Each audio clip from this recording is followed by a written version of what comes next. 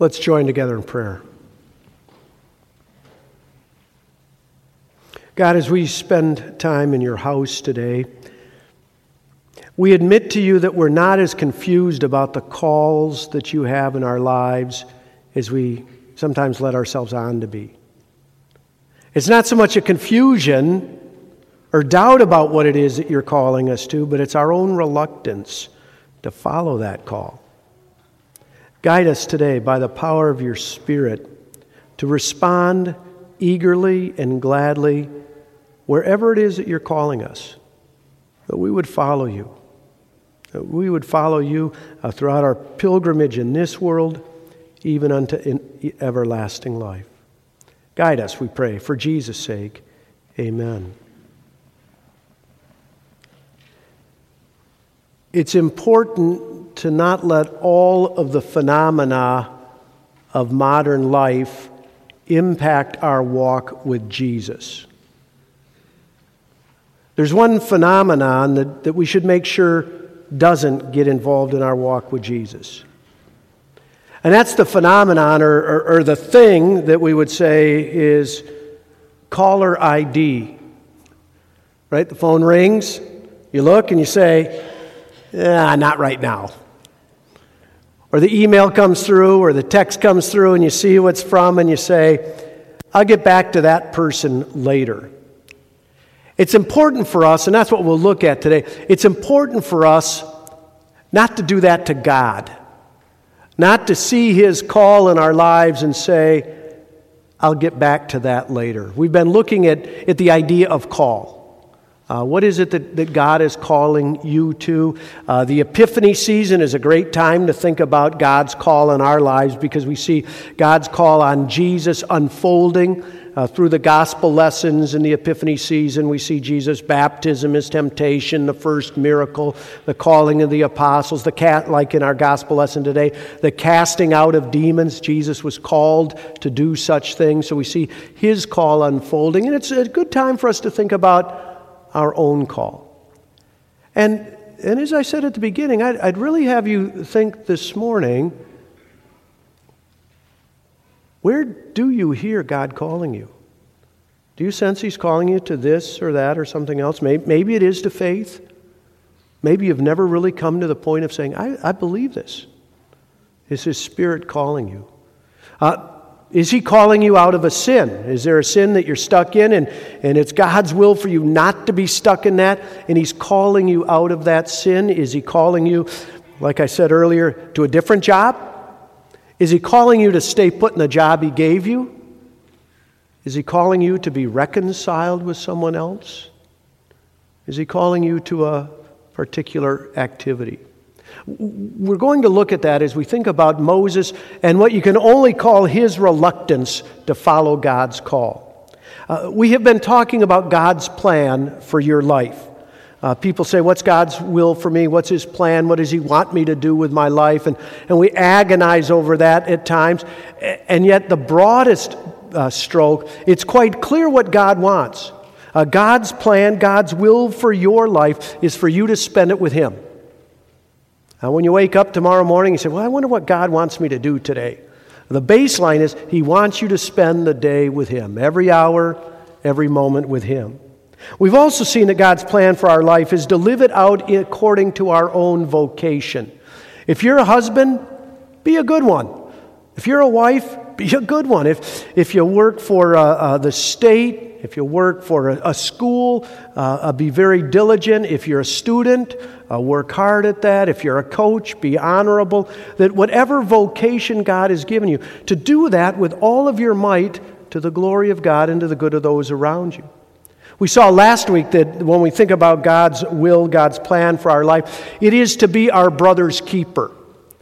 Jonah didn't want to be his brother's keeper, but God has called us to be our brother's keeper. It's not just about what special thing you do in life, but that you would spend your life being a keeper of your brother. That was the point of the second lesson today, where we heard knowledge puffs up, but love builds up. Well, today we'll look especially at this call that God has on Moses and his reluctance. But before we do that, the first thing we ought to look at is how Moses reflects Jesus. You know this. The Bible is not about you. The Bible is about Jesus. The Bible is Christocentric, and the Bible is for you. It's not about you. And any time you read the Scripture, you should ask yourself, well, what's this telling us about Jesus? As we think about Moses, we should be thinking about Jesus. Moses prefigures Jesus. Moses is a symbol or a type of Jesus. We learn a lot about Jesus by looking at Moses. Moses and Jesus were both in danger as a child. Pharaoh wanted to kill all of the boys during the time that Moses was born. Herod wanted to kill all the boys when he was born. Both were called out of Egypt. Mary and Joseph took Jesus down to Egypt, and then he came out from Egypt. Moses' ministry was to come out from Egypt. Both were adopted. Moses was adopted by Pharaoh's daughter. Jesus was adopted by Joseph. Both went from riches to rags. Not rags to riches, but from riches to rags. Jesus was at the right hand of the Father. He came down from glory. He emptied himself. Moses, likewise, was in a very high position in Pharaoh's family and became impoverished as he took flight. Both were rejected by their own people. Both served as shepherd. We find Moses in our Old Testament lesson today, serving his father-in-law Jethro, watching over his sheep. Jesus said, I am the good shepherd. The good shepherd lays down his life for his sheep. Both led people out of slavery. Jesus came to set us free from slavery. Slavery to sin, slavery to death, slavery to the evil one. Both brought teaching from a mountain. Moses went up on Mount Sinai. God taught him. He brought that teaching down to the people. Jesus taught famously, we call it the Sermon on the Mount. He was on the mountain teaching. We might think Jesus' best lesson came on Mount Calvary, where he taught, it is finished. Both had signs and wonders in their ministry. Both served as the voice of God. The people of Israel said to Moses, you go up and talk to God. We don't want to hear from him. You go up, talk to him, come down, tell us what he says. Remember that Moses said, after me, God will raise up a prophet like me from among your own brothers. Listen to him. And it's going to be in just a couple of weeks that we're going to have Transfiguration Sunday, and we'll hear God say, this is my beloved Son in whom I'm well pleased. Listen to him. When we look at Moses, it helps us to see Jesus and understand what Jesus has come to do to rescue us, to save us. Probably the clearest picture of Moses and Jesus has to do with that time that the people of Israel were rebelling against Jesus or against Moses and complaining against God. And so God sent the snakes and they were biting people, and whoever got bit died. And so they called out to Moses, said, you have to help us. Moses talked to God, and God said, make a serpent out of bronze, lift it up on a stick, and whoever looks on it will be saved. And Jesus taught the purpose of his ministry from that in John, not 3:16, but John 3:15, when he said, just as Moses lifted up the serpent in the wilderness, so the Son of Man must be lifted up, that anyone who believes on him will have eternal life. It's good for us as we think about Moses today to start by thinking about Jesus and about how Jesus has done for us what Moses did. He set us free from bondage, is seeing us through the wilderness, and one day will see us home. But the second thing I want us to do as we think about Moses' call is to see how Moses reflects us. Think about how reluctant he was to follow God. As you think about your own reluctance to answer God's call. Moses had been called by God. It says Moses was keeping the flock of his father-in-law Jethro, the priest of Midian, and he had the flock out, and while he was watching over the flock, he saw this bush that was on fire, but the oddest thing, it didn't burn up. So he went over to look at it, and as he was looking at it, he heard God. It says, Moses, Moses, and he said, here I am. And God said, don't come near, take off your sandals from your feet, for the place on which you are standing is holy ground. He said, and I am the God of your father, the God of Abraham, Isaac, and Jacob. And he said, I've seen the sufferings of my people, and I have come down to set them free. And I'm sending you, Moses, against Pharaoh to set my people free. And here was Moses' answer. But who am I that I should go to Pharaoh and bring the children of Israel out of Egypt? Moses was reluctant to follow God's call. And this is the same kind of thing that we might face. Moses was busy doing something else.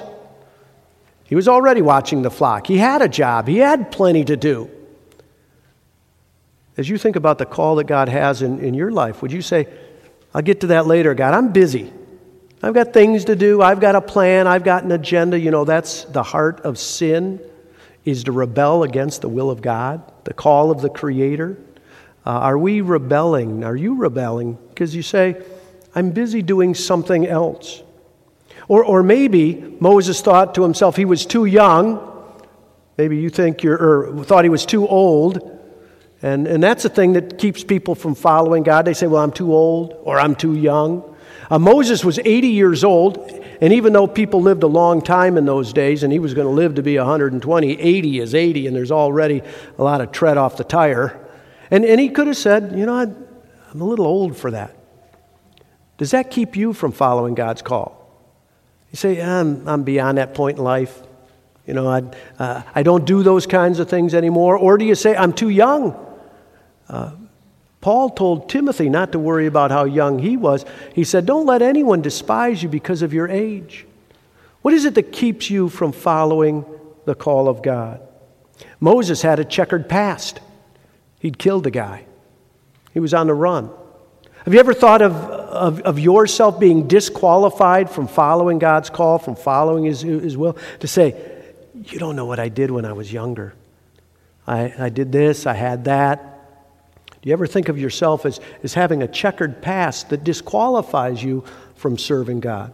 We're going to talk in just a couple of weeks about that passage from Corinthians where it talks about how we have God's grace or God's glory in jars of clay. We're all cracked pots. And yet God works through us. What is it that makes you reluctant to follow God's call? This is from chapter 4. You know, Moses is talking with God for a chapter and a half. It says, but Moses answered, but behold, they will not believe me or listen to my voice, for they will say, the Lord did not appear to you. Moses was suffering from the fear of failure. I don't think this is going to work. If I go out there and get started, I think the thing is going to fall apart. You worry about following God's call and being uncertain whether or not it will work out. A little later, Moses said to the Lord, "O my Lord, I'm not eloquent either in the past or since you have spoken to your servant, but I am slow of speech and of tongue." Moses thought of himself as ill-equipped. I don't think I have the gifts or the abilities to do this. You should be certain in your life. To whatever God calls you, He equips you and will provide for you what you need to follow His call. And then Moses really got to the heart of it. And isn't this the heart of our reluctance to follow God? In verse 13 it says, "O my Lord, please send someone else." Moses was saying simply, no thanks. I just would rather not do it. I want to encourage you, and to whatever it is that God has called you, to follow that call. God is not calling you to disastrous things. It may be difficult, it may be painful, but remember what it says in Jeremiah. I know this is a favorite verse of many people, where it says, "For I know the plans that I have for you, declares the Lord, plans for welfare and not for evil, to give you a future and a hope." God has good things for you, both in time and for all eternity. And He invites you to follow Him and to give yourself over to Him. Finally, Moses did. And what happened? Great things. We're still talking about Moses. We're still talking about the great things that God had done in and through him as he followed God's will and as he followed God's plan. I want to encourage you to overcome your reluctance. I've got 4 quick things. You ever feel like that? A little reluctant? How am I going to do this? Here's how you overcome reluctance. First of all, talk with God about it.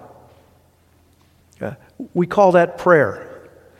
Talk with God and be honest with Him. That's what Moses was doing. We might think about Moses as talking back to God, but what he was really doing was talking with God. I'm worried about this. I'm not crazy about that. I'm anxious about this other thing. How do you overcome reluctance? Talk with God about it. Second, hear the word, not the worries. That's what finally helped Moses. He heard God's word and believed it. We want to hear God's words and not listen to our own worries. God's word to you is, like he said to Joshua, as I was with Moses, so I will be with you. I will not fail you or forsake you. Be strong and of good courage. Or like Paul said, if God is for us, who can be against us? How can you overcome reluctance? Talk with God about it. Hear what he has to say. And then hear this next part gently. You need to get over yourself. Moses said, well, who am I? Remember, it's not about you. It doesn't center around you. It centers around God who is at work in you and through you. God told Moses, I'm going to be your strength. I'm really not counting on you in and of yourself. We look to God to give us the strength. We look to God to give us the power. Like Jesus said to Paul, my grace is sufficient for you, for my power is made perfect in your weakness. It's not about you, it's my strength. Think about Gideon. Gideon had, tens of thousands of soldiers to go up against the Midianites, and then God whittled it down to just 300. And it was with those 300 that Gideon went against the Midianites, and he was victorious. It wasn't about Gideon, it was about God's power at work in our lives. How to overcome reluctance. Talk with God about it. Listen to his word. Get over yourself. And of course, focus on the outcome. That's what God was putting before Moses. He said, but I will be with you, and this will be the sign for you that I have sent you. When you have brought the people of Egypt, you shall serve God on this mountain. He was saying to Moses, here's what I want you to look at. Look at the end. Look at the conclusion. Don't worry about the in-between time. It's like a woman giving birth to a child. She doesn't look at the pain and the agony of the child birthing, but on the baby that she holds. We look to the outcome, the glory of God, our own good, and the increase of the kingdom, and charge forward following the call of God. I don't know if you screen your call when I call you. Maybe some of you say, we'll let that one go to voicemail. Well, go ahead and do that to me. Do it to Pastor Sutton. But don't do it to God. When he calls, answer. Amen.